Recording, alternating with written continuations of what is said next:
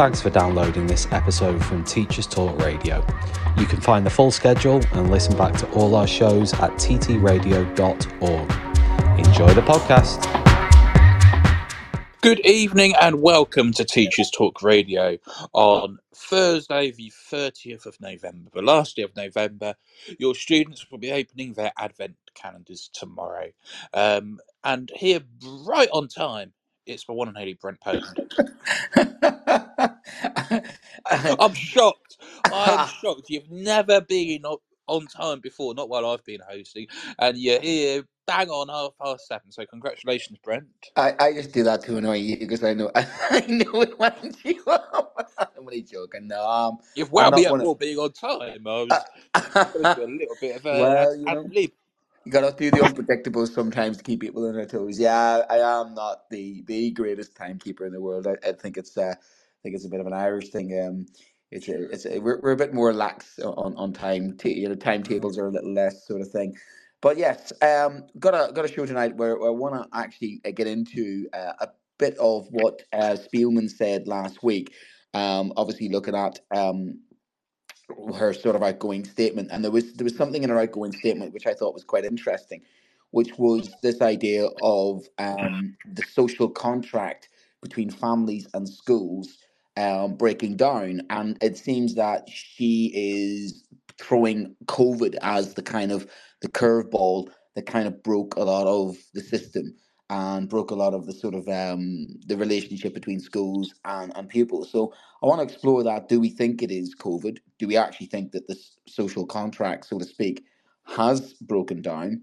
Do we agree in part with that, or do we think it's something more that's going on in society or schools, academization, funding, SEND provision? There's a very nuanced discussion about, well, what is this idea of the social contract, and has it, broken down, and is it really, COVID was the catalyst for this, as she is suggesting? I think, like a broken watch, I think, it has the time is right once a day. I think there is something in what she has said there.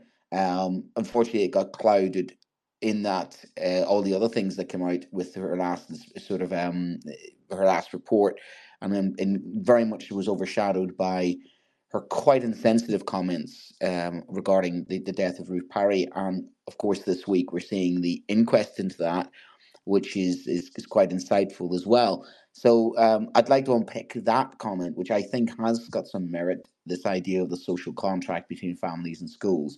Talking about the inquest, Yeah. Brent, it's been really interesting to follow, I think. And we don't quite, because we're teaching all of the time, we can't quite follow it as it happens. But I always like to catch up on what's happened in the day and the evening. One of the things which I've noticed is that this has had quite a lot of cut through with teachers who generally don't always focus on sort of what's going on in the wider world of education, because not all teachers do. But this inquest, I've spoken to teachers who normally, stuff's going on with Ofsted and Spill and whatever, and they're like, well, I kind of know what's going on. But this inquest, people seem to be really following it, and I find that fascinating. I think you're right. I think it has. I think because of just Ruth was one of us. She was just one of those teachers that you would have been privileged to work with, and from everybody's, obviously we kind of, those of us who never knew her got to know her by all the testimonies of those who did work with her. And I know her sister's done a great job of and the family's done a great job of fighting in her stead and not letting this go. And I know that we saw, some other head teachers go in and support, didn't we? And say, look, this wasn't right. It just didn't sit well with us because it's one of our own. It's one of our own who went into the job, and basically you could sense just loved the kids, loved the job, loved being a head teacher, threw a heart and soul, blood, sweat, and tears into creating a school that, from even reading through the Ofsted report, apart from that horrible line and that horrible, criticism, which seems to be unfounded, that it was a school that I'd be proud to have my two children attend. And that, I think, has struck a chord with people within the education establishment. I'd say we're all Ruth in that sense, because we've all had that feeling of a sense of injustice and unfairness. of either an Ofsted report, an SLT, or an inspection, or we've all felt at some stage in our career that we've just been unfairly treated by a organization within the education system.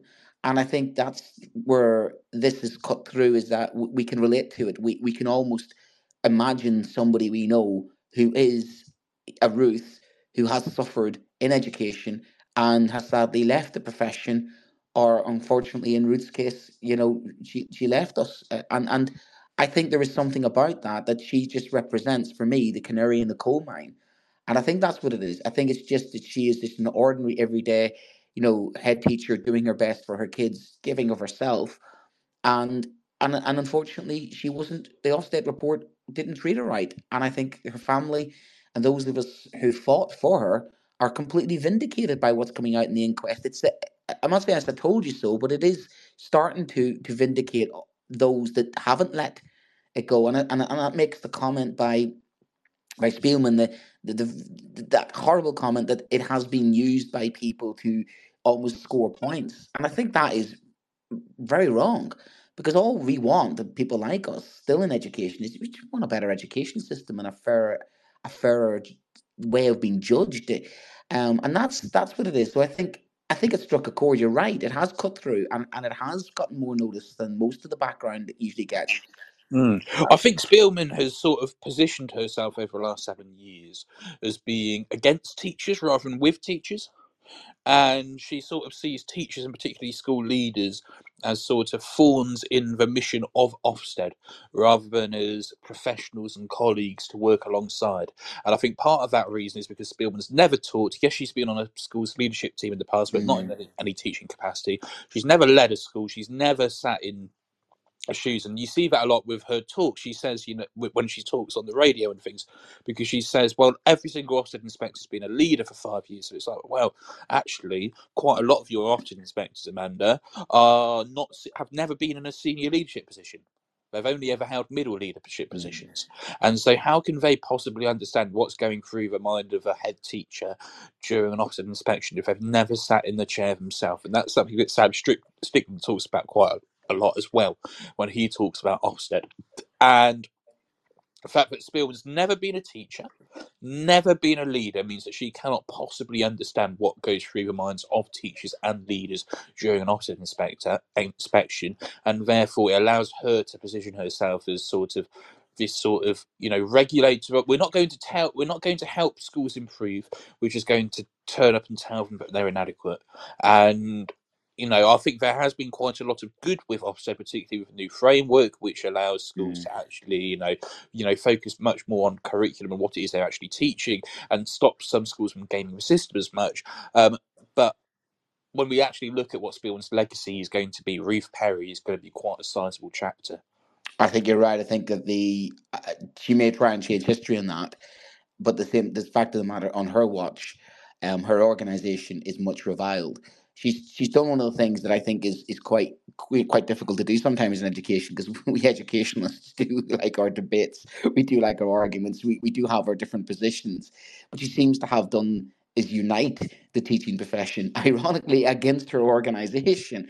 And that's I think you're correct in the adversarial nature of how Ofsted was almost like the secret police. I often refer to them as the Stasi. We're going to get a visit from the secret police. Big Brother is watching you. And it was that kind of mantra of, we can't be trusted. We've got to check up on these people. We've got to keep an eye on you. And that's how it felt. It felt that you are being judged. And even the judgment itself comes down to a horrible statement of inadequate.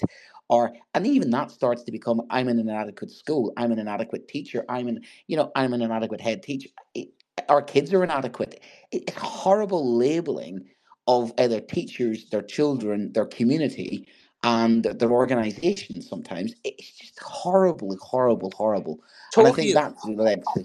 Talking of horrible things, did you know that Ofsted can now pause an inspection if they're worried about the well-being of a head teacher or senior leader? Because it turns out, according to this inquest this week, that you can, and Ofsted can, but literally nobody, including the inspectors delivering the inspection, knew that this was a thing.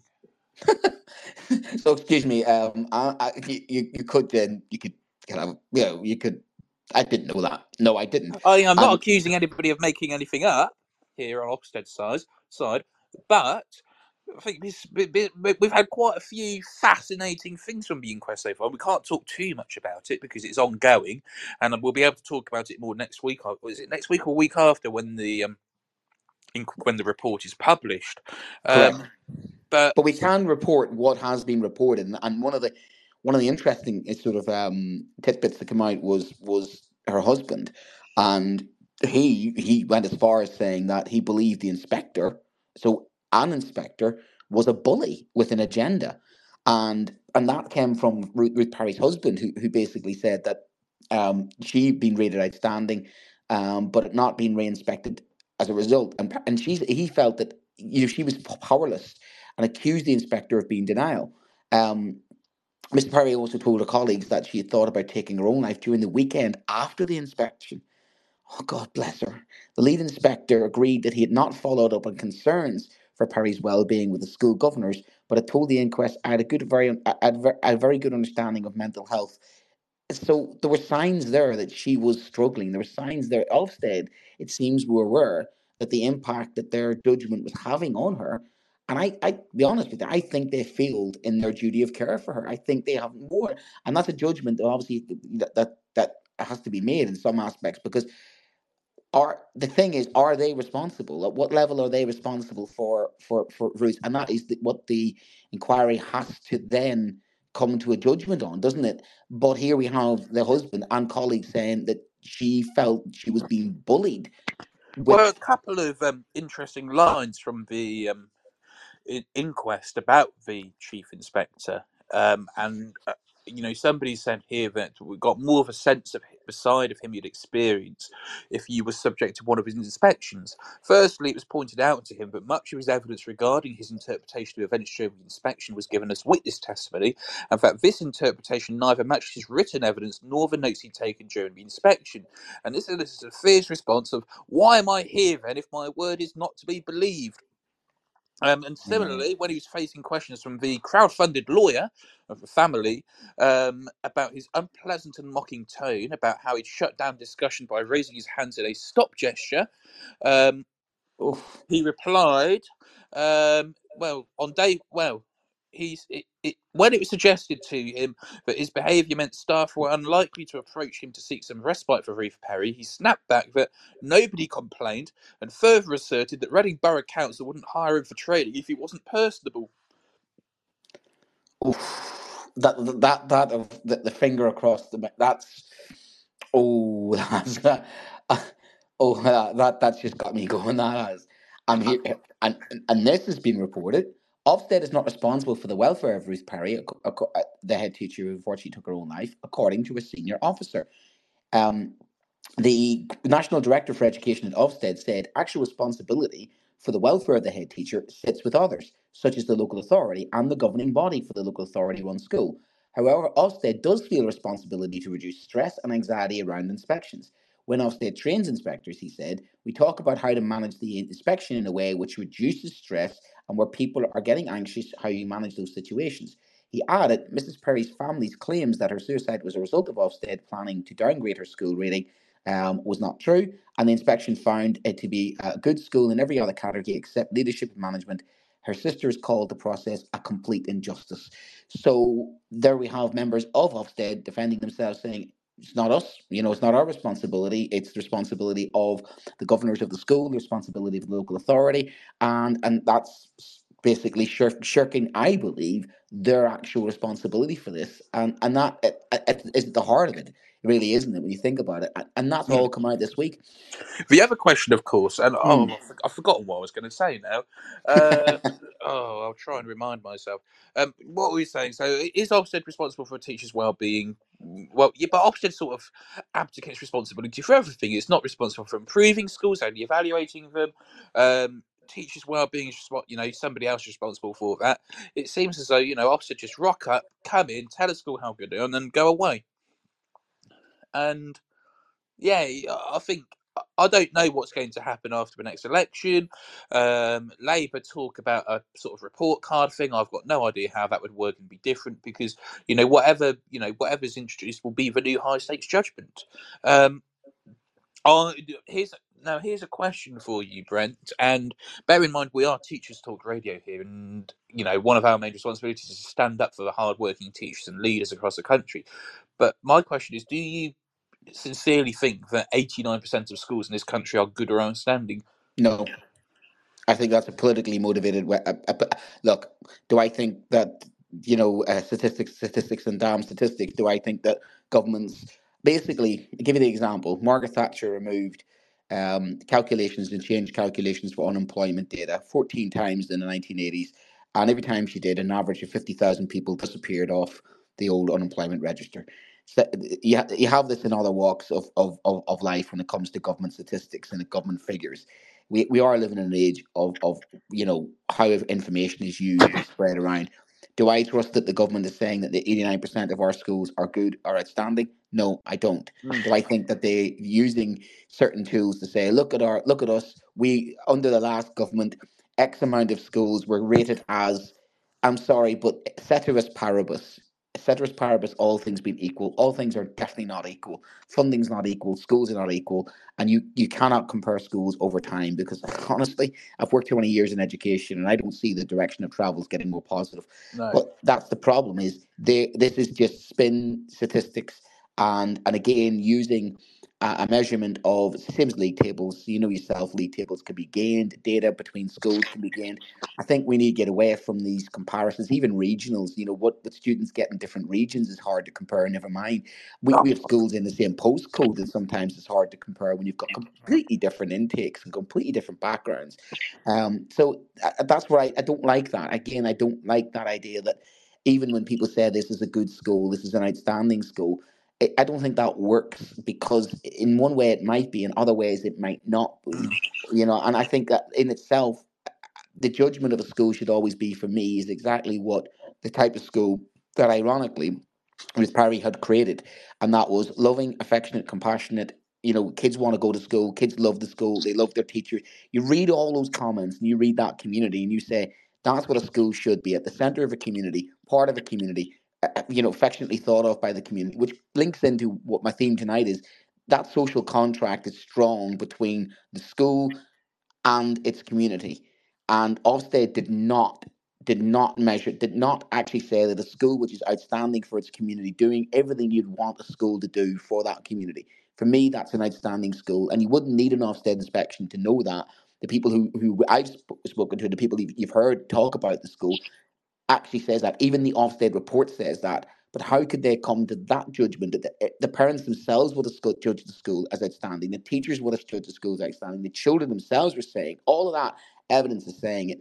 But then, through what reason, whatever agenda was there to downgrade that school, that's what was being played. It's felt like it does feel in some Ofsted inspections that some schools are just going to be failed because Yeah, well, this leads on to my next question, which I've just remembered now, because what we've learned from the inquest is there is considerable pressure put by the duty HMIs at Ofsted to give that inadequate judgment and deem safeguarding to be ineffective, because the line from the inspectors who are actually in the school was that they wanted to say that essentially that safeguarding was borderline effective.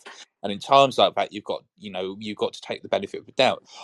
Do you think, and I don't think anybody from Ofsted's going to listen to this because I don't want to get sued. Do you think that there is a deliberate campaign by Ofsted, basically instructed by the government, to take schools like Caversham that are local authority controlled and give them an inadequate judgment so that they can fulfil their dream of all schools in an academy trained by 2030? Absolutely.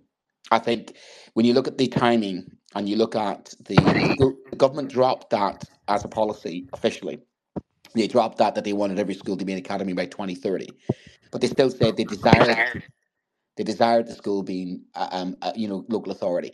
Do I have instances where I've seen other schools being taken over by multi-academy trusts? Absolutely. My own multi-academy trust only exists as a protection, and it was to get all faith Catholic-based schools in a certain area under Catholic school control rather than have it gobbled up by another organization. And that's kind of what's been happening to a lot of schools. They've just been, how do we say it, bought over like venture capitalists. It's just like, here's the school, it's inadequate.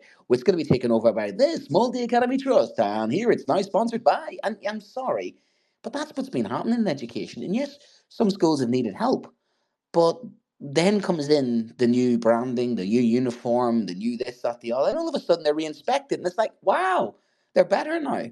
And I do think a lot of this Ofsted agenda has been used to secretly, let's be honest, privatize education, because education is practically semi-privatized. Where's the accountability of local authority control? And that's the thing. It's interesting because my own daughter's school is in local authority control, and I would be at that school gates, chaining myself to a school gate if I had to, if they even touched it. If they went anywhere near my daughter's school and some organization wanted to take it over, I am out there. I tell you, I wouldn't be the only one. There's a lot of parents would feel very strongly. It works. It's a good little school. It's under local authority control. It's fine. If it's not broke, don't fix it. That school, Ruth Perry School, was fine. If it wasn't broke, it didn't need fixing. It was absolutely doing the job from every indicator you can see there. And there's no other reason whatsoever that is logical or rational to explain why Ofsted would go in there and fail it on a technicality. It's like they were looking for something. Yeah. It's like they went in to look for something, found a little bit of dirt under the fingernails, and then they used that. They weaponized that. And that's what it feels like. And I would say if you spoke to a lot of individuals up and down the country, they've probably seen that type of takeover, because that's what it is. It feels like a company takeover, doesn't it? When you think of it from that rational term of this school was now under local authority control, now it's under the control of boom. And I think that is a philosophical agenda of free market capitalization and liberal economics of, we don't want schools to be responsible, and we don't want local authorities to be responsible for schools. We want schools to be businesses. And I'm sorry, schools have become more business orientated. Oh, We, massively, you know, massively. Um, I should say at this point, because we don't want to get sued, but Ofsted will, of course, deny that it has any role, that it's been instructed by the government to make local authority schools inadequate so they can be made into an academy. And of course, we have no proof to suggest, we have no hard, solid evidence to suggest that. All we do as teachers, we do this all the time, is we look at patterns and we make hypotheses. And that's all we're doing here. So there's no hard proof, and Ofsted will, of course, deny it. And of course, we can't say for certain that this is going on. It's only a hunch. you'd make a good lawyer, you would. Oh, I'd be a great lawyer. I'd love it. Well, politics and history, qualifications Politics. do Oh end my up word! going into It's law. been so good to teach. I was off sick yesterday. Awful headache, and just felt like I was going to be sick every 30 minutes. But what I was able to do yesterday, which is something I've not been able to do for a long, long time, is sit at home on the sofa and watch Prime Minister's Questions. And I just thought to myself, if I was in Starmer's shoes, I'd be having a whale of a time. I'll just be, I feel as though he really enjoyed it yesterday, and that moment when Lindsay Hoyle turned the microphone off on Sunak as he was saying Britain's not listening, I just feel as though that's going to be a footnote in a chapter of a book somewhere in the Well, next I few think years. James Cleverly's going to have a footnote. That's a clinker, isn't it? You know what I felt like? That Yes. felt like the kid in class that has said something, and The you've best thing got is, it. is he's still denying it. Yes, and it's He's so still plainly denying it. obvious. We need a head of year 9 in there. Read Sit a him down, statement. play the recording, and go. So go on then, James. What are you really saying then? It I wasn't me, don't sir. It was believe you. somebody else. I mean, isn't it? There's a guy in government who basically turned around and said something about another MP's area, and he's caught quite clearly audibly. And then he's banged her out. And his first response is, I didn't do it. No, I didn't do it. No, I didn't mean him. Sorry, I meant, I know, I was something else. And you're like, you're acting like you're right. You're acting like a year 7, year 8, year 9. You're acting like a lower school kid who's basically banged her out. Who then goes, sorry, it wasn't me. It wasn't me. It was them. We were all talking. And you're like, these are the guys. And I mean, you answer the question of why are the social contract being broken? The thing about social contract is, The social contract between government and its citizens is absolutely, completely rocking at the moment. And we saw that again during COVID, because the social contract between government and citizens is we elect people in charge, we hope that they act in our good stead, and they have an obligation to ensure our safety. That was always the social contract. I always, the unwritten rule that we entrust our government with authority and power to rule over us in order to make sure that they have, at the first and foremost, they defend the country if it's under attack. They have a duty to defend the country. They have a duty to ensure that your citizens are safe and that they are looking after our best interests. And when you look at the social contract, which we're going to move on to in a second, in schools, that social contract in schools is always parents will support schools, parents will send their children into school, they'll make sure they have the correct equipment, they will try as best as possible to support the policies of the schools. And that was always, we invest in schools. Schools are ours. We care about schools, and schools are where we send our children. And we trust that schools do the best for our children. And there was that kind of holy trinity of the child, the school, the parent, and all sort of working in the same tandem, that we all understand each other's roles, we all understand what it is we're expected to do. But this is where it's all coming, the wheels are coming off. But going and making the link, when I was on talking on national media recently, when somebody said, well, why is discipline so bad in schools? Why is it discipline?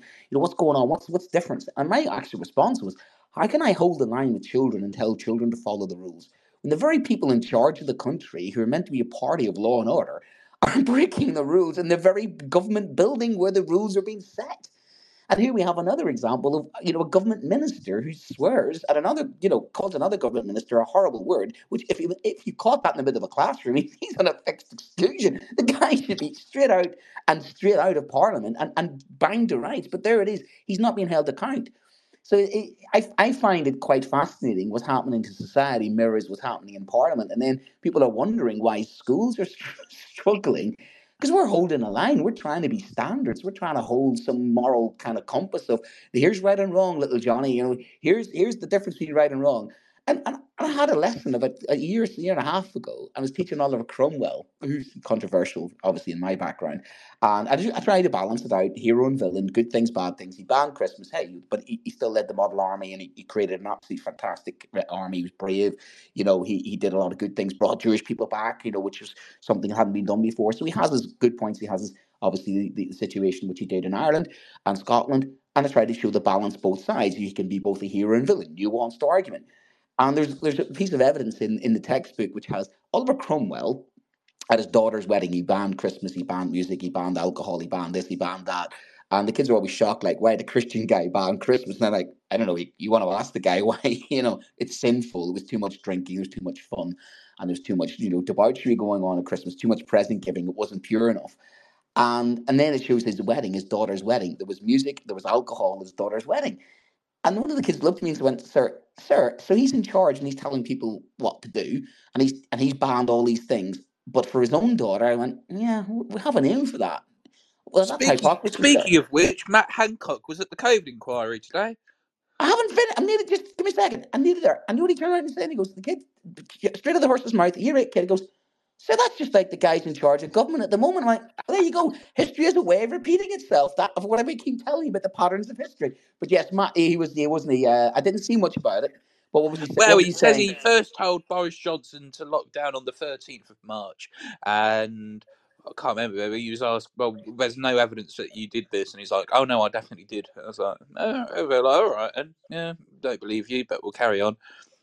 Well, that's when the Republic of Ireland was locked down. I remember thinking at the time, going, why are the schools in the Republic of Ireland locked down a week earlier? And it was the strangest week in my teaching career, because all of a sudden, the kids were starting to, there was a filtering down of some kids were then, parents were saying, I'm keeping you off. There was a kind of like a strange, eerie feeling to school where you're running like a ghost sort of school. And it was so plainly obvious we were coming close to the end, because with them, you would get staff members sneeze, you're like, get tested, oh, off you go. So we were down to a skeleton crew members of staff, because we'd already sent some home who we suspected may have had it. So we were being playing safe on that, and our attendance went down. And even before that announcement, the schools are finally closed. It was quite surreal watching it happen. I felt like in slow motion. And it was like, why are we still open? why are we still going on here? And it was just strange watching Italy and Spain and all these other people. They were locked down in their rooms and locked down in their cities, and that was a proper lockdown. That was not like, yeah, go out for a walk lockdown. That was literally. So it is interesting looking back in those periods, and it goes to Anne Spellman, which I'll come to in a second. We need to do our sponsor. Let's do that then. So this show is of course brought to you by John Cat Educational, who like emailing me now. They must know who I am. And they publish professional development books and resources to support great teaching and learning in schools from here and also around the world. So please check out their latest releases. They have lots of good stuff for Christmas, since we're coming up to Christmas. And if you've got teacher friends, then obviously a good John Cat book would be really good for them. You can also use our code, which is JCTTR 2324. So that's JCTTR 2324, and you get yourself 20% off your order. So please don't miss out. And that's johncatbookshop.com. And you get their full range of titles. And it's really fascinating, actually, that just such a broad range of literature that they have for every sort of taste, every subject, and every sort of bit of CPD. Second bit of CPD is you could also join myself and Tom and the rest of the crew at Teacher Talk Radio. Join the hive mind. You will be assimilated. And to give you a bit of a shout out, Tom, actually, I did think of you today. This is going to sound like a bit of a bromance, but actually one of your shows. And you like this. I was doing a PHSC lesson on gambling. And of course, I thought, right, gambling, let's get to the loot box thing. And in the middle of that was didn't even mention about the loot boxes. So I was curious and asked the year eights it was, okay, so who does a bit of gambling? And they were like, we don't do betting and all the rest of it. I says, you do. And I says, right, who's been doing some loot boxes recently? And I says, what games are you playing? FA24, Grand Theft Auto. Some of the kids are playing. I'm like, that's like 9 years old. You were nappies when that came out.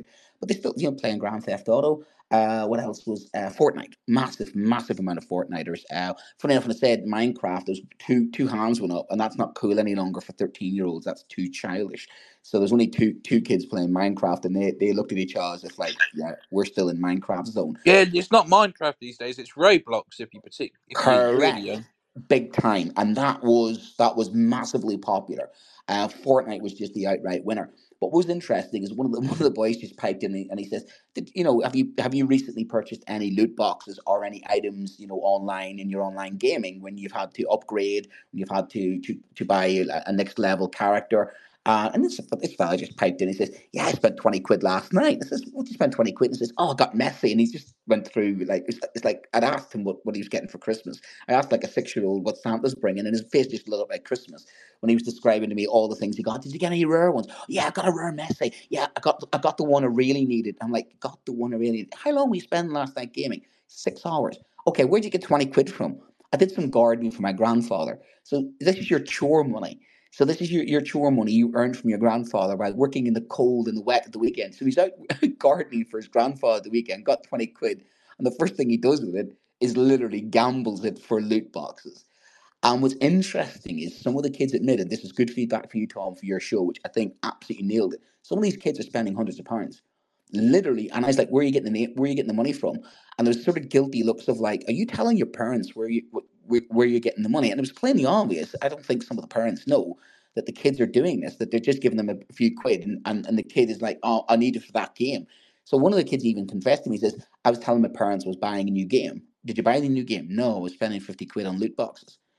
So here's the child lying to their parents, and I'm thinking, oh, I've got a lot of paperwork to fill in. There's going to be a lot of my concerns by the end of this. But was Yeah, really definitely. interesting. If you listen to what Brent just said there, and your kids in your school are doing it, please do report it to your safeguarding lead, Yeah, because it is a safeguarding concern.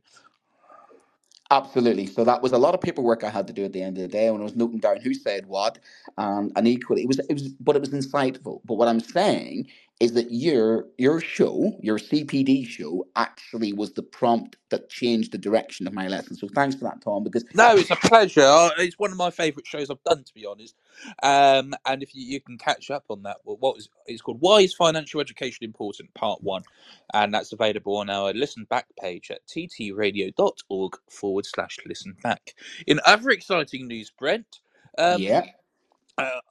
unless if you've been living under a rock, you won't know that Teachers Talk Radio has had 1 million downloads. 1 million downloads. That sounds like Austin Powers. 1 million downloads. I love that. 1 million downloads. How 1 long has it million been going? downloads, How long incredible. have we been going? How long have we been going? 2 years, 3 years? Nearly three, not quite 3 years yet. So yeah, 1 million is really good, and it's really stepped up in November. I think we've had 30,000 downloads in the last month, which is really strong. So yeah, we're in an exceptionally good position. And of course, if you want to host with Teachers Talk Radio and help us get even more downloads, you can drop us a DM on our X account at TT Radio Official, or you can drop us a line via email.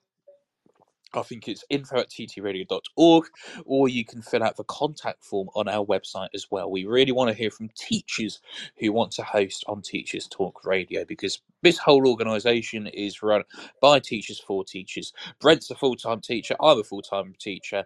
We've got a load of full-time teachers in here. Paul Hazard is in here. He's hosting at 9 p.m. Paul's got a great show on at 9 p.m, by the way, in just under an hour's time. He's going to be talking about teaching in war-torn Kyiv. So that is going to be No. That's going to be a good one. But that's going to be wow, a great show. we're doing the rounds. We did last week, which is Lucy's, which was absolutely stonking. Was Afghanistan, and the teachers are left behind. That was Joe, wasn't it, from the British Council teachers, Yeah. and that was brilliant. I mean, as somebody who teaches the Middle East and obviously Iraq and Afghanistan. I think we haven't reflected on that. I think that conflict is almost been done and dusted and move on. And I don't think lessons have been ironically learned. But it's really shocking to realize that we've heard a lot about the interpreters. We've heard a lot about those that helped, the 20-year, Operation Enduring Freedom, which was Britain and America's sort of trying to help Afghanistan, actually, because they were really, the mission to Afghanistan changed, and one of trying to create a democracy and actually stability in the country, which unfortunately ultimately failed, mainly because the Americans pulled out. But actually, the British end of that was very noble, and the operations that the British did, they were in charge of that operation for quite a few years. And until it kind of, unfortunately, I think the way that the Taliban reorganized themselves, coming through Pakistan and coming through other countries, that were undermined.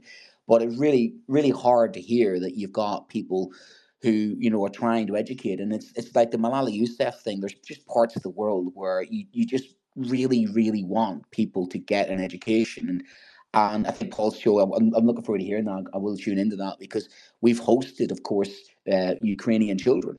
I've hosted, children who've fled, Ukraine, and ultimately just returned.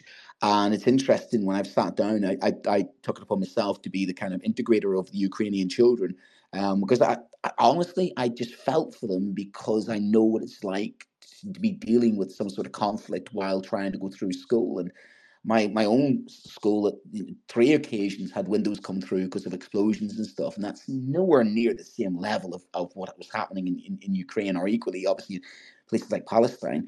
But I did sit down with with the children from Ukraine and that area, and so, how you feeling and what's going on? Tell us about it. Whether they just needed to offload or have a chat about it.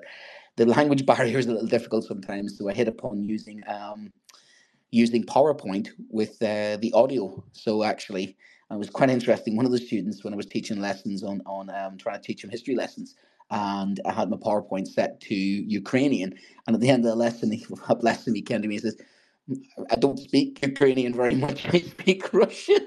So there's me thinking I'm doing a great job here. And more I got to know him, more realized he was more from the Donbass area, which was actually under Russian control. But some of the stories were very difficult to hear, and obviously the trauma that they were going through. And I do think of the kids that have gone back, and I hope they're okay. So that'd be an absolute stonking show, Paul. I really look forward to listening to that. Coming back to my own, we're looking now. And I want to have this good discussion with any of you guys. Can pipe in, have a chat with us, and see what you think. Whether you agree with Spielman about this fractured social contract between families and schools, because that was the part of her last speech, the part that I didn't mind reading as much as the other parts about, obviously, the Ruth Parry situation. But she has said that lower school attendance, poor behaviour, and friction between parents and schools is as a result of some of the issues that happened during COVID.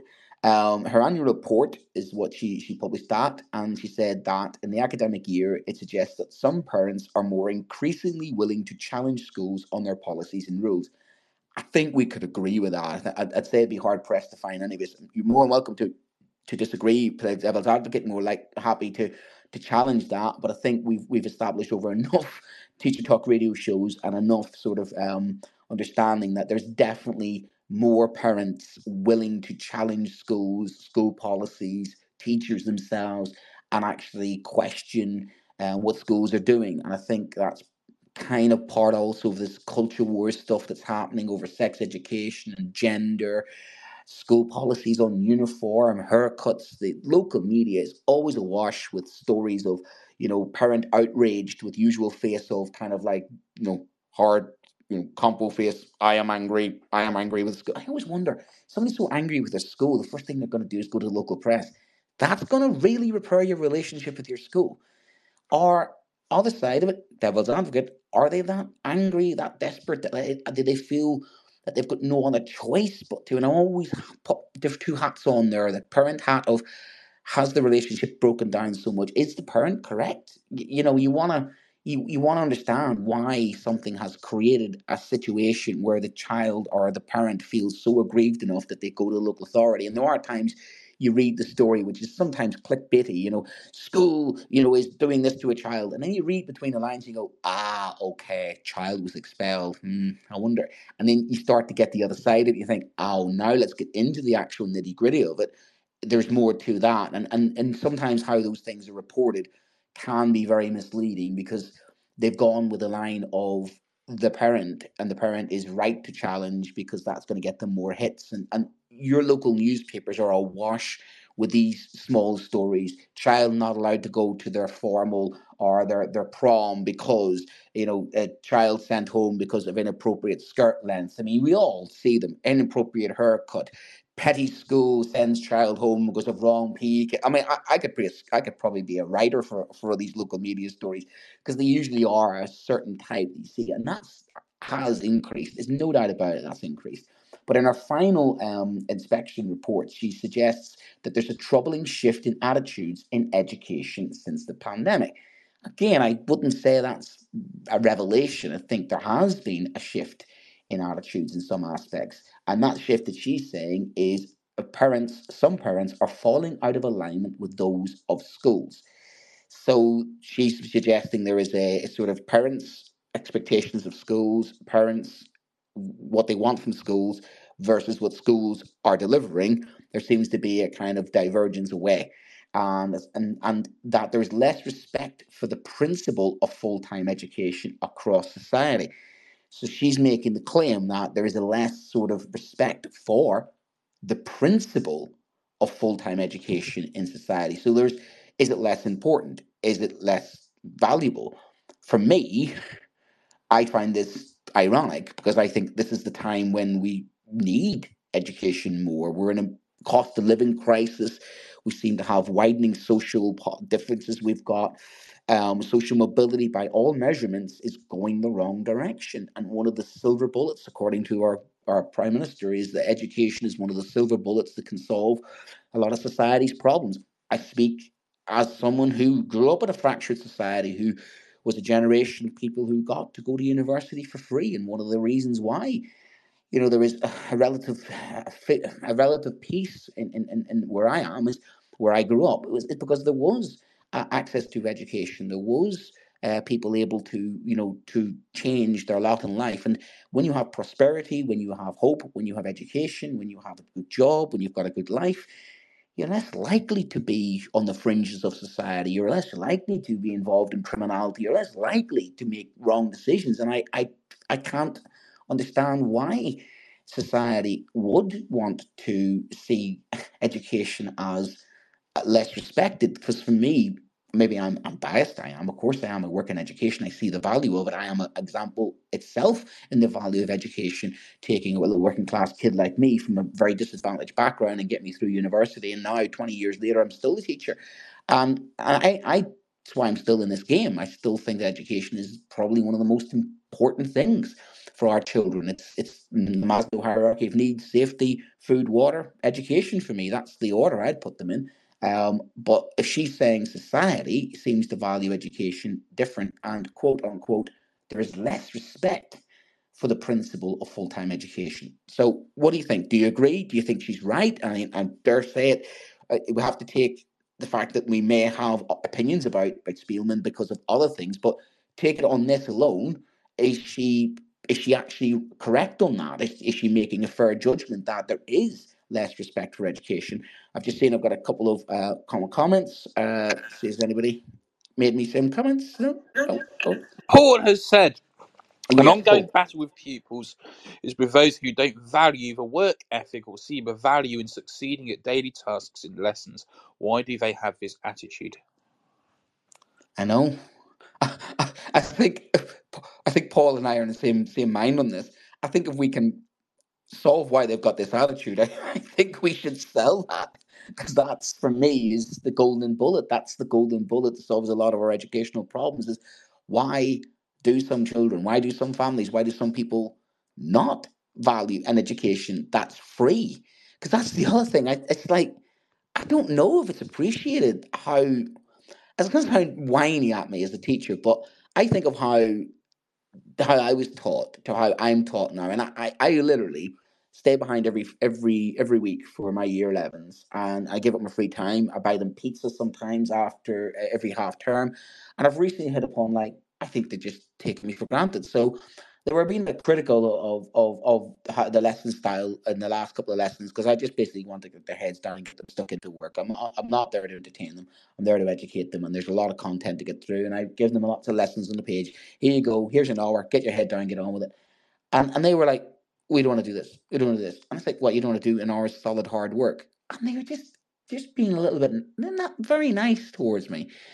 And I said, you know what I'm going to do, guys? I'm going to go outside for 5 minutes and take one of those famous rest breaks. You know, one of those famous cool down periods that you guys get these days. So I'm going to go outside. And I'm going to take 5 minutes to compose myself and get a bit of fresh air, because I'm feeling a bit god out here. And I came back in and says, right, okay, I'm fine now. So I have a reset. And they started again. And I said, I tell you what, Thursday night, I'm not staying behind after school for you. I'm going to go home and see my children. Is that okay? I'm going to give them a free time. I'll think about it after Christmas. And was interesting how straight away then it was like, oh, no, we didn't. I said, what, do you not realize that we're here? You know, I'm here to do my best I can for you. I work hard to create these resources. I work hard every day. I stay behind 5:30 every night. I have individually tuition sheets. You come to me at any time and ask me for help. I always give it. And I'm like, do you just assume that this is what I do? I'm a dog's body. Am I a piece of chewing gum in the bottom of your shoes? And I just reached that point where I went, you know what? Take a deep breath. I think you just don't appreciate me. Fine. So I withdraw my labour. And that's just what I've done tonight. First time I've done it. And there were two kids arrived and said, are you staying tonight, sir? No, I'm going home. Oh, okay. Now, I just wanted them to remind them that they think I'm there to basically take a lot of that grief. Or is that now what happens? The more that you do, the more is expected and the more it is. And I think that's a mirror of a lot of schools. We are doing a lot. We're doing more than we've ever done. I think we're working harder than we've ever worked. I think we're under a lot more pressure than we've ever been put under. I think we're more responsible for exam results that are outside our control. When you look at all of the evidence, again, one of our shows was saying zero point 0.4 or 0.5 of a grade is the teacher, whereas 0.4 or 5 of the grade is attendance. So why should I be slaving and busting a gut when it's just, oh, well, that's what you do? And one of the children just turned around and says, well, it's your job, isn't it, sir? Yes, that's what you're here for. If you don't like it, just do it, but do a different job. And I felt like saying, you know what? I might just do that. And who's going to teach you then? You can go and tell you what you can do. You can go and teach yourself then. If you think there's a replacement out there for me, then go on ahead. You go on ahead. If you want to replace me, then you go on ahead. Sorry about that. Sorry if I'm not good enough. And that's just how and I don't know how you guys feel about it. That's just the conclusion I came to, where I had a bit of an epiphany where I thought, what am I doing? I'm a mug. I'm an absolute mug. I'm doing everything. And the more everything I do, they want more. And and I love the kids. I think the world of them. But I don't think they, or sometimes some parents, actually appreciate the little things, the hard work that we do. Quick to complain, not quick to support.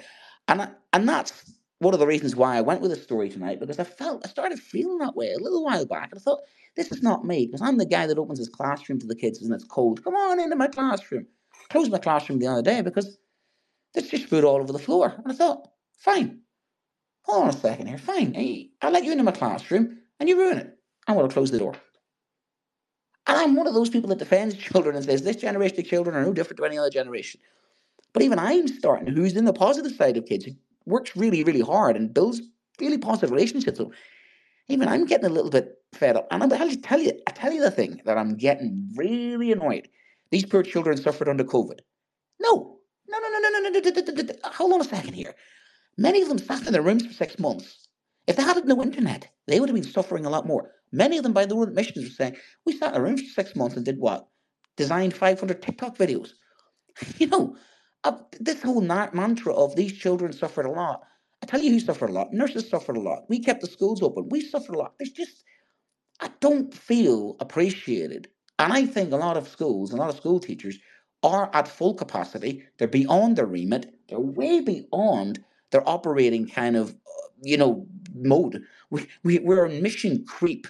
We're social workers, psychiatrists, midday supervisors, teachers, therapists, teaching subjects well outside our own field of expertise. I mean, I'm doing computing at the moment. Last year was physics. And I don't think I'm unique in that. I think this is a story that's replicated across education. And then you get Spielman while in going like, well, the contract between schools and parents is broken.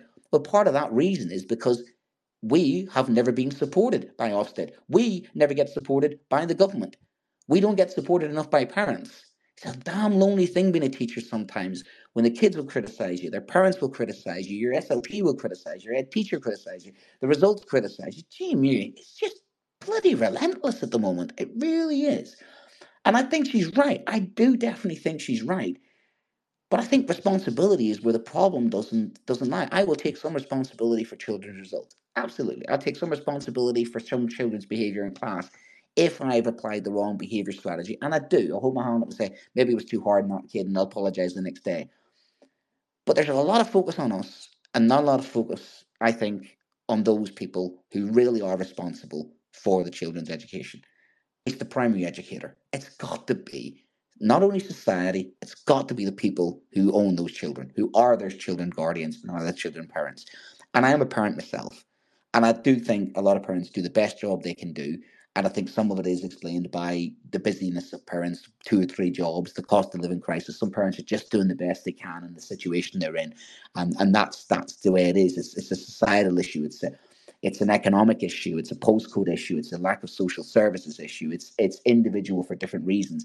So there is definitely a thing, I think, and I'm open to any sort of feedback on anything said, whether you agree or disagree, or maybe I'm just getting a little bit tired, run down end of year, and maybe the kids criticizing me just sort of tipped me over the edge a little bit because maybe they're right on some of the things I have to think about. Maybe they are right.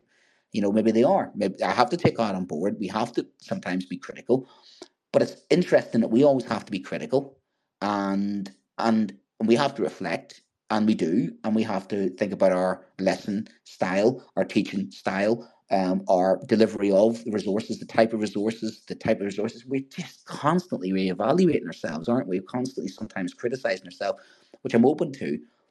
But for me, I'll accept criticism. I think it's fair, and I think schools will accept criticism as fair. But I think we're set up to fail. I think it's almost becoming an impossible job. I think it's becoming impossible to please everybody. But as soon as somebody doesn't get what they want, it's kick-off mode. And I think that's happening a lot, that the more aggressive people who threaten, and what's interesting about Ofsted is that they've said, and Spielman said this, that she's had more Ofsted complaints, more referrals to Ofsted. It's like everybody's running to Ofsted, almost like, I'm going to get you into trouble, and using that as a kind of stick to beat their schools with. I think there are some parents out there who are literally bullies. Sorry, I think they are. I think they I think to get what they want, they will undermine some teachers. They will undermine some head teachers. Why are 9% of head teachers just simply, walking? Because they're getting it from their CEO, they're getting it from their own staff, they're getting, the LMT. I mean, God bless those head teachers. They're just getting it from all sides. And then they have to manage the finances. Wow. I mean, that's just an impossible job. And must be such an impossible job when you are constantly second guessed, constantly undermined, And where is the support coming from? When you used to have local authority schools and you had governors of 20 or so, you would have collective responsibility. That seems to be less of an issue these days, doesn't it? There seems to be like less collective responsibility, and it's almost like you are to blame. What have you done? And literally that level of responsibility for teachers, for some of us, is difficult to stomach. Because how far responsible are we for the children that we have? It seems that these when something happens in society, they go, "What are they teaching them in schools?" If I hear the next person that tells me, "What are they teaching them at schools?" What do they think we do all day long? You know, but it's like there's a problem in society. That's it. What are they teaching them in schools? Oh, well, schools need to teach. Do they think we have got that level of control over curriculum? Do they not understand that we can't just go, "Oh, here, we're going to solve society's problems by what? Turning on a sixpence all of a sudden and doing something new?" And we do sometimes. We saw with Andrew Tate. We do respond quite well, quite quickly to some of the things in society. We try and do that as much as possible, but we have such a curriculum that is so boring. It is so industrial.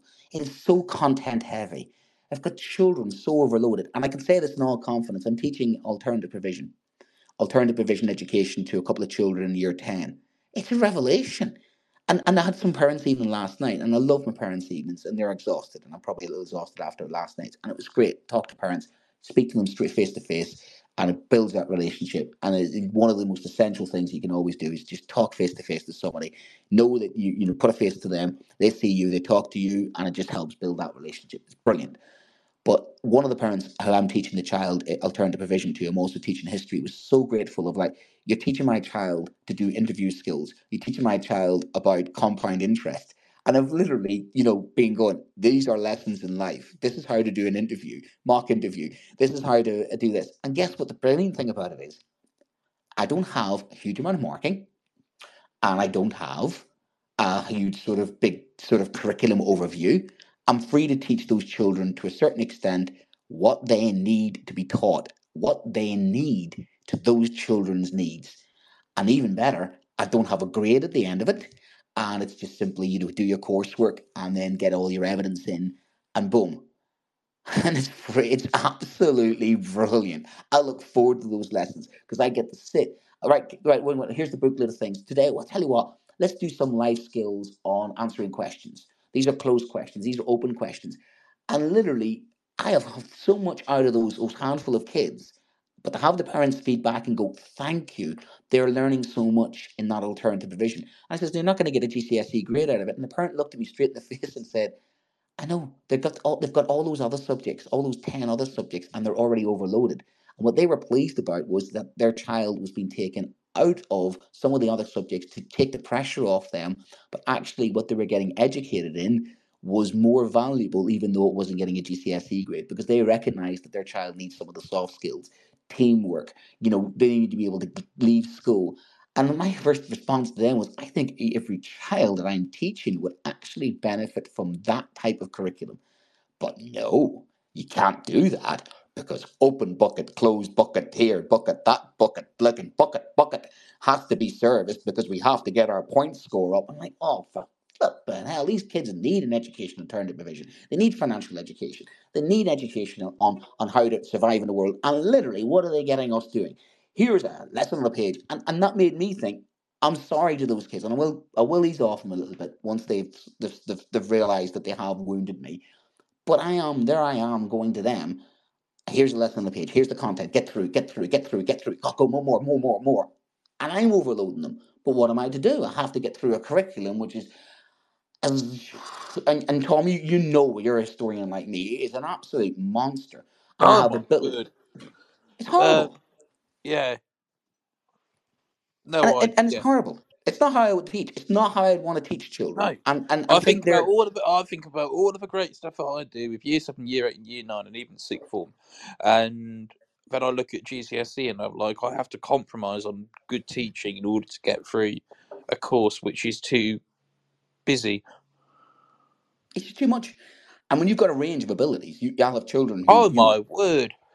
You've got kids, all over the ability range. And Yeah, history in particular has a big problem nationwide about the number of grade threes compared to a number of grade fours. So many more students nationally who get a grade 3 in history compared to those who get a grade 4. Yeah. Whereas in English and in maths, it's the other way around. You have more Yeah. students getting a 4 than a 3. The bell curve doesn't work for history as well, does Bell it? curve does not work. It's got a bit of a slant in it. Anyway, talking about yeah, we've got Paul on the line for you, Brent. Oh, I love when Paul chips in, my good friend from my ancestors' homeland, Paul. We have established my grandfather was born in brutal Bootle in West Derby. Indeed. How are you, Brent? Are you okay? I am, I think I'm having one of those weeks that you had a couple of weeks Yeah. ago when I'm just like, feeling like, you know what? And I just, you have that low moment when you think I just felt unappreciated. And it was the thing of, do you know what I do for you? Do you know how far I go for you, lot? You ungrateful.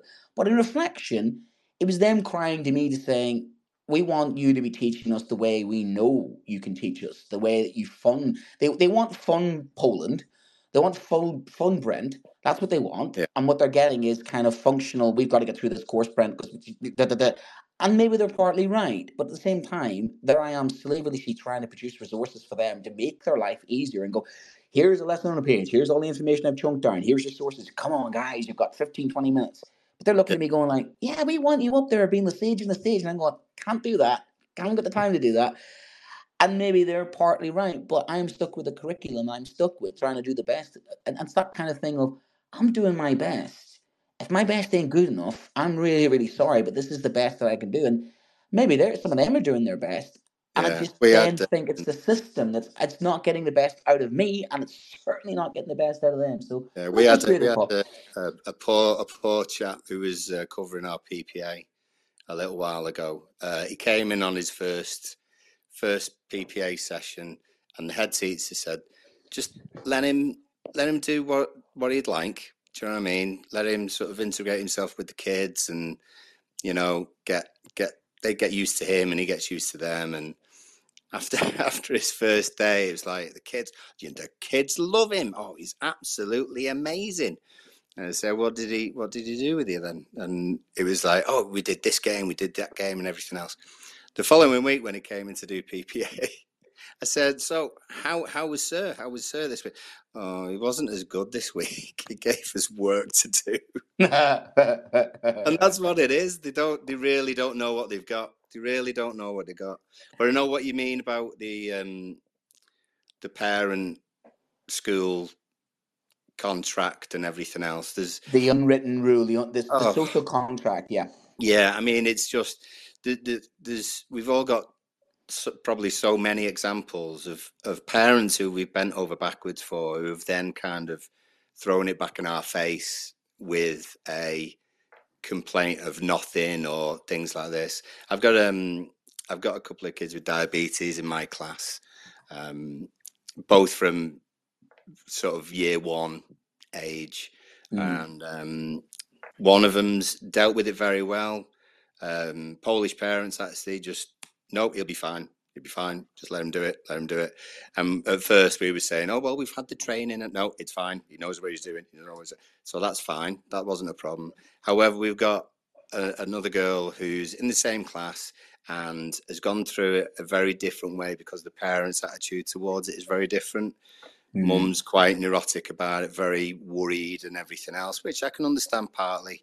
But one of our TAs has taken it upon herself to really look after this girl who has a tag or whatever it's called fitted, and this alarm is going off at least 7-8 times a day in lessons, assemblies, all the time. And basically mum has coerced this TA into messaging her and letting her know each time what the level is. And I have had a word with the TA and said, you go in, I appreciate how much effort you're putting in and everything else, but you're going far and beyond what is expected. And he said, no, it's fine. I don't mind. However, then the other day, the mum came back at the end of the day when the kids have gone home and complained that the TA hadn't messaged her or hadn't said, like the kid had got home and mum had then gone through another test and said, oh, this level was very high. Why didn't you check and phone me at like 2:45 or something like this? And I just said, that's out of order. She's bending over backwards for you. You know, she's doing all of these but things the parents' point of view, it's like it's expected now. It's like these kids that get picked up by taxi because they're not going to school, and we heard that. Well, where'd that come from? Oh, it was Gillian Keegan. Head teachers should be out in their cars picking up children.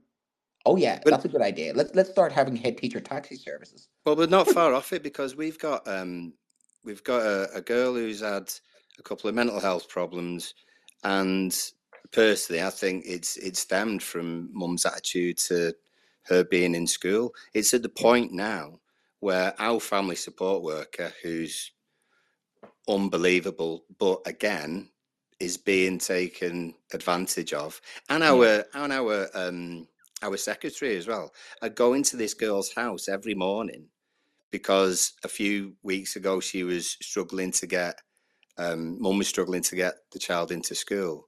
They've been every morning for the past 2 weeks to pick up this girl from home and bring her to school. And it's not because mum can't get her to school, it's because mum can't be bothered to get her to school. Oh, we're doing what we would do as teachers, as 100 things before being a teacher, bending over backwards and going far and beyond. And then the child, and then if you had one time you couldn't pick the child up, it would be, why haven't you? And this is the thing. I mean, my dad always, my dad's a plasterer, and he's a working class guy, but he's always people smarts. He's one of those individuals like your taxi drivers who've got that level of intelligence. He's brilliant on quizzes, but he's always good with people. He handed that kind of every sort of quality down to me. It doesn't matter who you are, what you are. And he always said some profound things. I mean, he's not listening, so we can get away with this because he'll think I'm kind of sucking up to him because we have that adversarial father and son thing going on, you know. We never tell each other how much we think, you know, but it's that kind of thing. You know what we're like with our parents. But he always said to me something that does stick with me. He says, the more you do sometimes, son, the less you're thought of and the more people expect of you. And at the same time, I've always been somebody that does lots of things because I have the opportunities, and it's because of them. It was like, if you get the opportunity, son, do as much as possible, help as many people as possible. Because for me, it's the reciprocity. One of my favorite movies of all time, it's a little old movie, is with Kevin Spacey, and it was Pay It Forward. And it's about a school, isn't it? About a schoolboy who just does this thing about, I do a good turn to somebody else, and they in turn do a good turn to somebody else, and they in turn do, and that's what we build. We should Pay it forward. Yeah, it's beautiful. And that whole concept of you help people, and in return they help you. And you're absolutely right. You do get some parents, you do work so hard for the children, work so hard for them. And as soon as you do something slightly wrong or say something they don't like, they're straight on at you. A complaint comes in, you're like, what? Yeah, what? And I've had that recently. I sat down with a parent, and actually, they were like, you didn't give my child the allocation of the time, blah, blah, blah, blah, blah, blah. Have you read his this, that, the other? I'm like, yeah, I have. And in fact, I think if you recalculate the taking out of a question, they were well within the time allocated. And I was there in a face to face sort of meeting with, and then straight away it was kind of de escalated very rapidly. But the email tone and this email and this almost consistent of, the complaint has to go straight to a head teacher, not to you any longer, not to you, the teacher, any longer. And that's the thing, it's sort of bypassing of kind of like, I'm going straight to the top. It's like we're a customer service in schools. Yeah, I've said before, like we're Starbucks. Can I see your manager, please? What's wrong with the coffee? I don't like you. Yeah, I'm not talking to you. I want to go straight to the manager. We've almost created a society, and this is again Ofsted, because Ofsted is, if parents complain, Ofsted comes in. I think governments have successfully created and undermined schools enough. The parents are so entitled now and so kind of like, schools are not doing a good job. Schools are not doing a good job. I'm going to complain. I'm going to go to the press. I'm going to go and literally, maybe sometimes there is some value sometimes in those complaints, but there's just a culture set in of that, isn't it? Of expectation of, well, I send my child to school, you educate them, and I still maintain the primary educator is the people responsible for the children. And when you look at the time that we have those children, 198 days a year, isn't it? 190 days a year, and you see them how many hours a day over 190 days a year. You think, well, what impact do we actually have? We do have an impact on our children, and schools do have an impact, but there is so much expectation on us to, I think, override what is happening at the rest of those times. And I think it's really difficult for us, especially when you are dealing with, I think some of the parents, to summarize what you're saying, Paul, I think I'm saying as well, I think it's the parents that need the help sometimes more than the children. I think some of the parents are the ones who aren't getting the help because there isn't the help out there when it comes to Sure Start clubs. There isn't out there up there when it comes to mental health provision.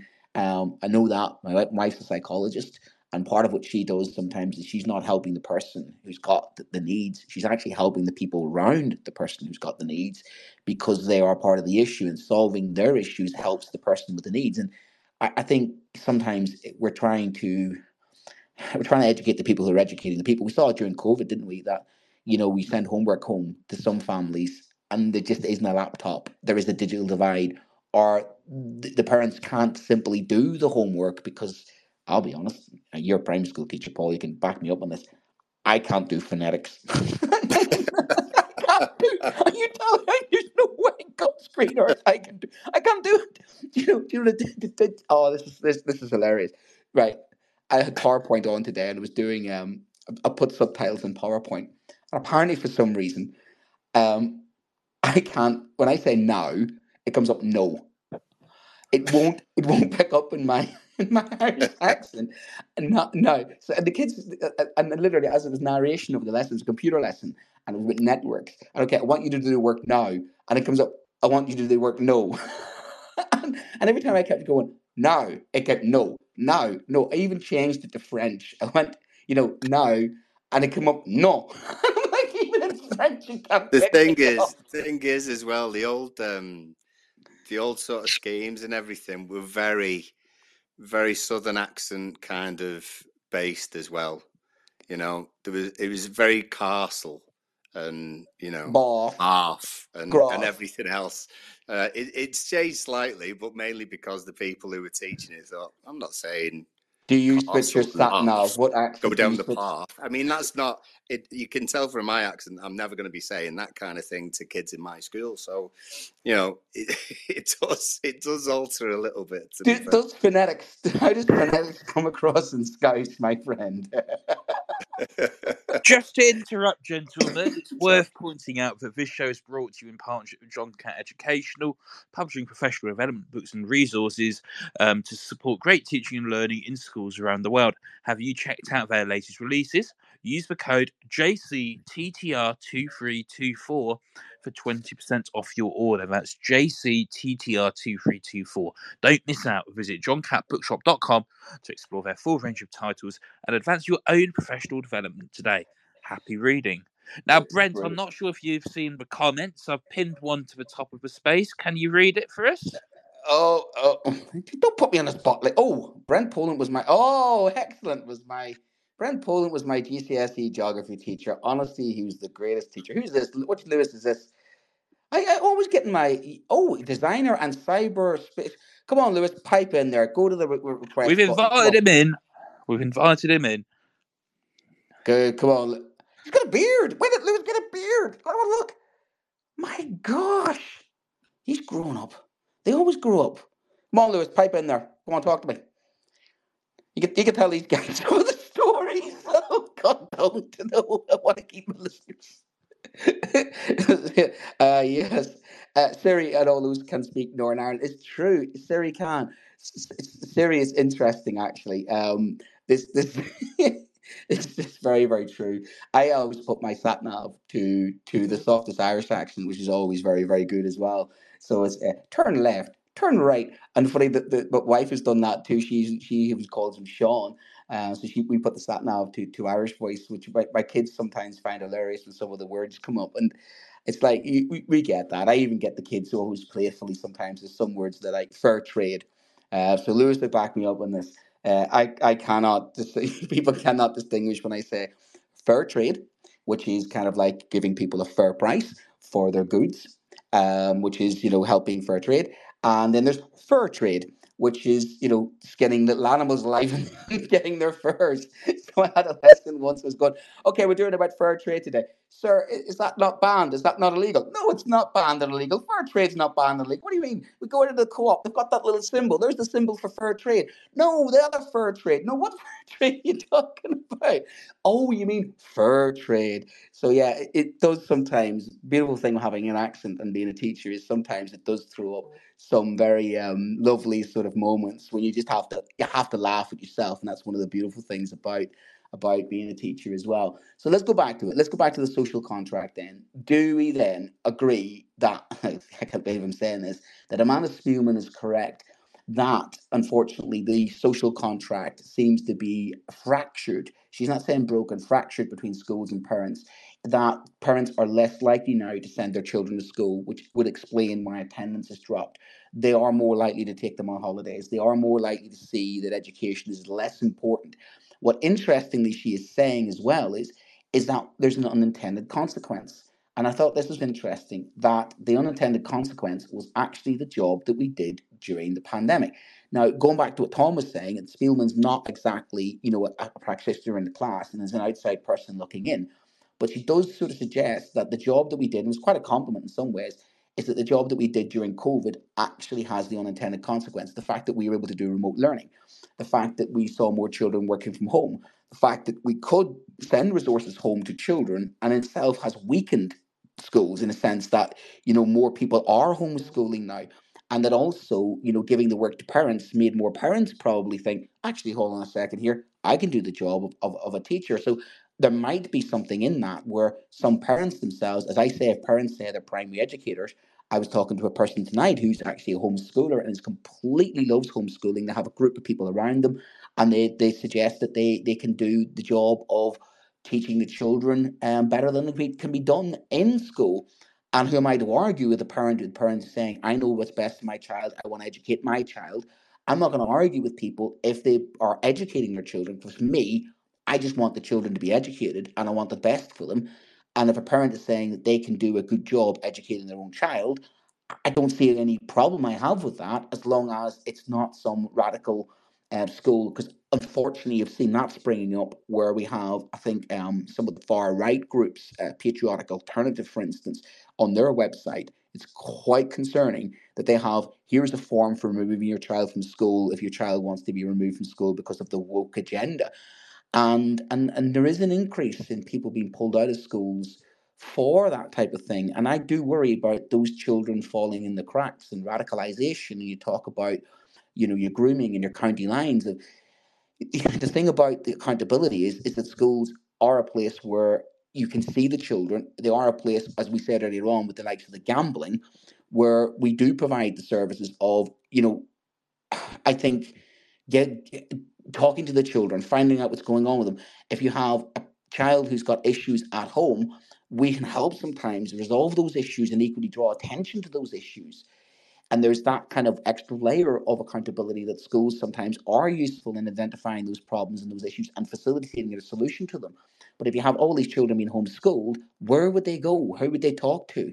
There is the isolation of it. And one of the good things about school, but can also be a disadvantage for us, is they're social places where people make friendships. School isn't just about the learning, it's about the learning environment, it's about those rites of passage. It's like going to university and managing your finances and having a few shandies. There's part of the whole rite of passage of school is navigating your way through school, figuring yourself out, making friends, losing friends, relationships with people. I think there's a lot to it that we've all benefited from aspects of school. We know the negative side, of course. There is, of course, your bullying. But then again, that doesn't just happen in school now. That's happening on cyberspace. It seems that, there is a culture of that happening in society, regardless of school. So I think, has she a point there that we in some ways have done ourselves a disservice, and that the job that we did during COVID ironically helped weaken that relationship? Not that we intended it, between home and school, and obviously give parents more ideas that they could educate their children. Or, as horrible as it may be, I often hear this is said, and this is no criticism of some when you don't know the situation, but some parents were unhappy with the education that was set during lockdowns. That, there seems to be a mixed bag of what some schools did, what some teachers did. What some stepped up and some just sent the work out. I mean, it seemed to be no universal sort of service provided by every school. It depended how many volunteers for teachers, depending on the nature of the school. There's lots of parents out there who will swear blind that the school was closed. They got no resources. They got no contact from the parents. I can only speak from my own experience that that's not what we did. It's not the type of school I'm at. We made sure we sent food parcels out to the community. We looked after the kids as much as possible. We brought in vulnerable children. We had a vulnerable children every day in school with a skeleton crew, and we as much as possible tried to send out as many resources as possible, do as many online lessons as possible, and I'll be honest, I missed the kids. I volunteered as much as possible to go into school because I wanted the contact. I didn't like being at home in lockdown. I didn't want to be in lockdown. I wanted to be in my classroom teaching my kids. But is that the case? It were schools in some ways the arbiters of their own doom, in a sense that we have showed that there are alternative ways to educate, and that school is less important, or is that again another one of those COVID smoke screens? Is another one of those, it's not exactly, I think, fully true. So what do you think? Are we yes or no? Do you have an issue on that? Oh, children really absent through illness and the immune system has been hit with COVID infections. Joe, that's a really good point. Children are mainly absent through illness. Yeah, I have noticed a lot more illnesses. I have noticed even more cautious parents. There's not just more illnesses, but actually wanting people to stay off if they're ill. There's definitely more, I'm not saying fear, but more caution about children coming to school not well, same as adults. And I think that's definitely a COVID sort of fear. But you are correct. There are, I think, a million or so children who would be on that watch list, wasn't it? Immune suppressed, children with treatments, asthmatic children. Same goes for adults as well. There is a group of children out there, and ironically, I felt that some children with neurodivergence were actually thriving while they were home and being homeschooled. And in fact, I know in particular, there's a child both Tom and I have taught in our careers who absolutely thrived during COVID because mum was in the background listening to my lessons and actually taking part in my lessons, which I absolutely no problem with because they were fully, I got some feedback rather than a blank screen. It was great to have at least somebody reply back to me and you go, hello there, hi everybody, camera's off. All right, okay. Is there anybody going to give me feedback? Hello, is there anybody other? And there was a parent practically involving them in the lessons. Brilliant, come on in. It was a GCSE class.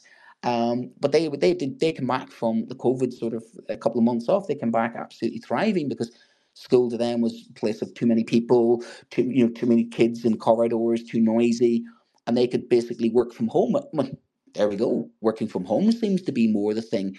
So working from home for some children, is that okay? I mean, is this something that's a positive? Because some schools are overcrowded. Do we need some children to be educated at home? There is an alternative way of looking upon it that some parents have opted and said, let's take our children out of mainstream education. And maybe they're right. Maybe the parents are right. They know their children. And who am I to criticize parents if they're criticizing some schools? As a parent myself, schools don't always get it right. We do make mistakes. We are fallible. Some of that's explainable with the job that we're doing. And obviously, as teachers, you put your teacher hat on and you defend teachers, but you do read some of those stories in the newspapers, and you do think somebody has been a little bit silly there. Somebody has, and you think, oh, but then you read between the lines and you go, hold on, there's more to it. So I do think there's no smoke without fire. I think there's a definite. My feeling is that schools have become more corporate. Schools have become more removed from parents. They have built weaker relationships. COVID hasn't helped, but I think there's many things going on rather than just COVID. I think she's wrong, Spielman, when she says this is just because of COVID. I believe, in my estimation, in my opinion, and you'd agree or disagree, that this was happening before COVID.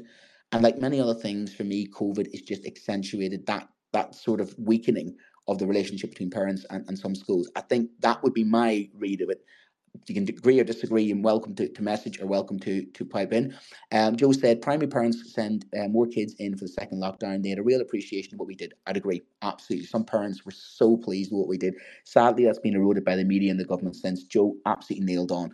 I think it's almost like what we did during COVID has been forgotten about. We got clapped about. We were almost as widely thanked as the nursing profession at some stages. Not as near, but we were on that list of people that was getting well done to the teachers and thanks for coming in, well done to the teachers. And it was like even schools stayed open. All of a sudden, when it's mentioned in the media, schools have been magically closed, and you're like, I felt actually, and Joe, you might agree with me, and you're more welcome to pipe in as well if you want. It's almost like what we did during COVID has been airbrushed, gaslit, and forgotten. And schools have gone from being open all the way during COVID to almost magically being closed for some magical period of time where all this damage has been done. And that's not my recollection of it. We weren't closed that long in that sense. And even when we weren't fully closed. And equally, we were still delivering lessons. As you rightly pointed out, many of the parents were very grateful and sitting in with my lessons and actually enjoying them. And that's not the experience I had. But has it suited the agenda to vilify us now because we aren't playing ball, because we've gone on strike, because we are questioning, because we're annoying? I'll be honest. I posted this week, and I think my theory, and I'm going on record as saying this in 20 years' time. I'm going to. Hopefully, I'm not right.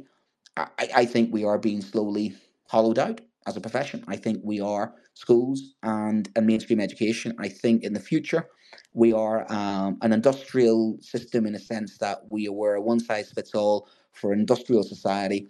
We're in a post-industrial society.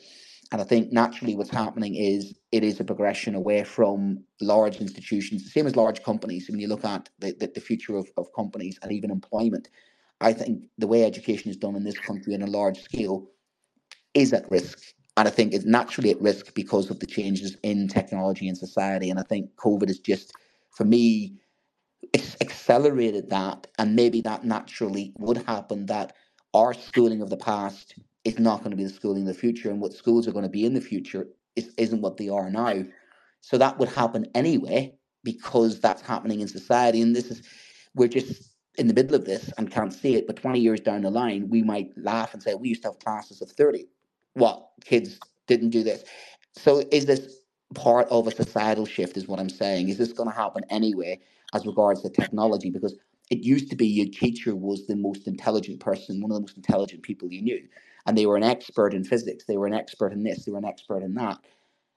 There is less of that needed now because you can just simply have the AI, or you can simply have the computer. I used to have the only computers I knew were in school. Now the computers we have in school are way not as good as the computers you have at home. So there's a definite feeling, I think, that education is at risk in its current form of, in some ways, changing to, we don't have kids lined in desks. We don't have. Now, the successful schools in the country would say the opposite to that. They're getting the grades and the results. But what are they producing? Are they producing children who are able to function? Are they happy? Are they going to go off to university and be successful? And how is it going to benefit society? Again, it's down to statistics and damn statistics. So we are Brent, sponsored. you've got just over 3 minutes left. But I was just going to remind myself. Speaker.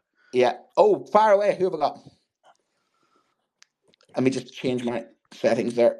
Hopefully, Jay can find the mute button or the unmute button, which is in the bottom left of her screen. Hello, Joe. Hey. Hi, Brent. Just going to say, yeah, agree with lots of things. I think it's multiple issues, isn't it? It's society is changing, accountability, everything lands on schools. Parents don't seem to be accountable. The government's certainly not accountable. It's never anybody else's fault. We're picking up more social services, more mental health problems. You know the drill. I don't think it comes down to one factor, but I do think parents, like over the last 15, 20 years, this has been coming down the road. And I think, like you say, the COVID factor increased it, and the vilification of teachers in the media have definitely increased things. But it's how do we turn that round now? It's not going to be an easy fix. Yeah, you're right, because it's everything's so scrutinized, isn't it? And all the good stuff that we do, you're right, all the good stuff we do doesn't get talked about, doesn't get thanked. It's like one of my colleagues said that they had a really good set of results last year, and they'd been criticized the previous year. And I walked up and says, they're really good results. Well done with that class. He says, you're the first person to say that to me. He says, well, I suppose if you didn't do so well, I'd know about it then. The whole positivity seems to have gone, isn't it? There's no kind of like, But even that, I mean, it's nice to see one of my ex pupils there, and one of the reasons I still love this job is I do get the appreciation of some of my ex pupils who then understand what the job that we are doing, and it's lovely to get that, and it's lovely to get the parents' support. But the number against is increasing, isn't it? And the number for is kind of going the other way a little bit. We still get those good parents, we still get the magnificent children, but the worst is getting worse, and the criticism is getting louder. And it's like a smaller group of individuals are getting lots of traction, isn't it? Like those news stories that are small, like the Furby things. Here's a classic one, isn't it? That was all made up. But that made national press, this idea that teachers were allowing children to become, identify as cats. And it's all complete nonsense. But that went through to the national media. And you think, what about the state of our building? What about those things? And it's like, there is a kind of criticism of us that's easy to almost do. I equate it to a bit like the campaign against the European Union, which I'm not getting into it too much, but that was a long game of 25 years where every story was, and they used to make it up. Europe wants to straighten our bananas, wants to straighten our sausages, or after Newcastle brown ale, and all that was actually all nonsense. But it didn't have to be true. It just chipped away and made that impression and changed people's impression that long burner. So is that what you're thinking? How do we turn it around in the media? Um, I think we just keep doing the job that we're doing, and you're right. If we win more parents over by the job that we do, and the good ones out there, hopefully will have our backs more, and maybe need to be empowered more. But maybe it's one of those things. Unfortunately, Joe, it might be when we're not there that people appreciate you. They appreciate you when you're not there. When they see the job you've done, they don't. What do they say? You don't know what you've got until it's gone, isn't it? Yeah, but I mean, the thing is with the parents as well now, it's interesting that it tends to be our younger parents, and they went through the system of SATs and they went through the newer stages of curriculum. And I think the way schools have changed, and like you say, with all the pressures and all the curriculum, we've lost what school used to be about, and that developing the love of learning and the enjoyment factor. And I'm guilty of it. I mean, a child came to me today after registering. They're starting to tell me all this story about what's going on at home and what they're excited for at the weekend. And I was like, yeah, that's great. Right, anyway, we've got to get on now. And then I'm thinking, what the hell am I doing? I This know, poor kid and you wants feel to so tell guilty, me. don't you? And you feel but then you hate yourself because you think, what have they done to me? What have they created? They're turning me into a monster. And Exactly. I'm becoming this machine, this cog in this network of, let's churn out these robots, let's churn out this corporate image, every classroom being consistent, every I know. teacher having to teach the same curriculum. I loved my primary school education because I was like 70s generation, and I had teachers that were dead into the Victorians. We studied them, we did all sorts on them. We had secondary teachers that would choose what text they wanted us to follow, and they were Yeah. passionate about it. They were specialists. Yeah. And they were intrinsically motivated, and they passed. My art teachers, like my primary school teacher, was exactly that. We used to go for nature walks in the countryside. I knew what a drumlin was when I was about 7. I knew what glaciation was. They just had that freedom to impart knowledge in a Yoda kind of way, in that kind of, they were there, they were Yep. teachers, but they were knowledgeable, respectful people. And also, my parents had such reverence for them. There was that aspect of, your teacher was a person that was looked up to, respected, Yep. liked. And even when they got something wrong, there was still an element of, all right, fair enough. They were more easy to forgive them because they knew that we were lucky to have them. And in fact, one of my primary school teachers had taught my mum, and that, you have that generational thing of, the ethos of the school didn't change, the consistency was there, Yep. and you're right, we are losing that consistency. And I think you've got a really good point about some of the younger parents, because they've been institutionalized themselves. They haven't got that sort of buy-in of what, almost like they haven't got that memory of schools like in the halcyon days of fun, freedom, and everything else. But yeah, but thank you, Joe. That's absolutely spot on. I think you've really an interesting point actually about some of the younger parents. I never thought of that. That does actually ring through a little bit with what I'm saying as well. And being of a Brent, similar your time's generation. up. because Oh, don't you give me the times up. your time's up. Much like an online parents every appointment, Paul Hazard's over on Podbean talking Oh, about please, teaching by all in means, shift the over to Paul. Ukrainian war zone. So you've got about a minute to wrap things up now, Brent. But thank you, Joe. I was absolutely spot on, and thank you, Paul, as always, my friend and brother from the land of Scouts, which obviously the other Tom is as well. And thank you, Tom, as well for your contributions. And equally, you can listen back to us on where you get your podcasts. We've got the weekly review coming up on Sunday, which is going to be an absolute stonker as well. And of course, we've got the Poppy tomorrow morning, the good Poppy tomorrow morning. Good listen back on Tom's this week, which is Monday. And of course, I've also mentioned, I think one of the best shows I've heard in ages, which was Lucy's on Afghanistan. And hopefully Paul's will be equally as good. So thank you very much. Thank you, everybody, chipping in. And I'll see you next Thursday. When Wingman will be back with me next Thursday as well. And before I go, I'd like to pay homage to It Was Christmas Eve, babe, out in the drunk tank. I'd like to say my homage to the man who passed away today, Shane McGowan, one of my favourite songwriters of all time. And obviously, I saw him live on many occasions. A poet, a troubled individual, and sadly, I think, unfortunately, it gone too early. But of course, Kirsty MacColl did as well. That's a both of them. And hopefully, that song can get to number one because it is a Christmas song in England, but in Ireland, it is not a Christmas song. Much like Die Hard is not a Christmas movie. But I'll leave you on that little humdinger, and it's good night to my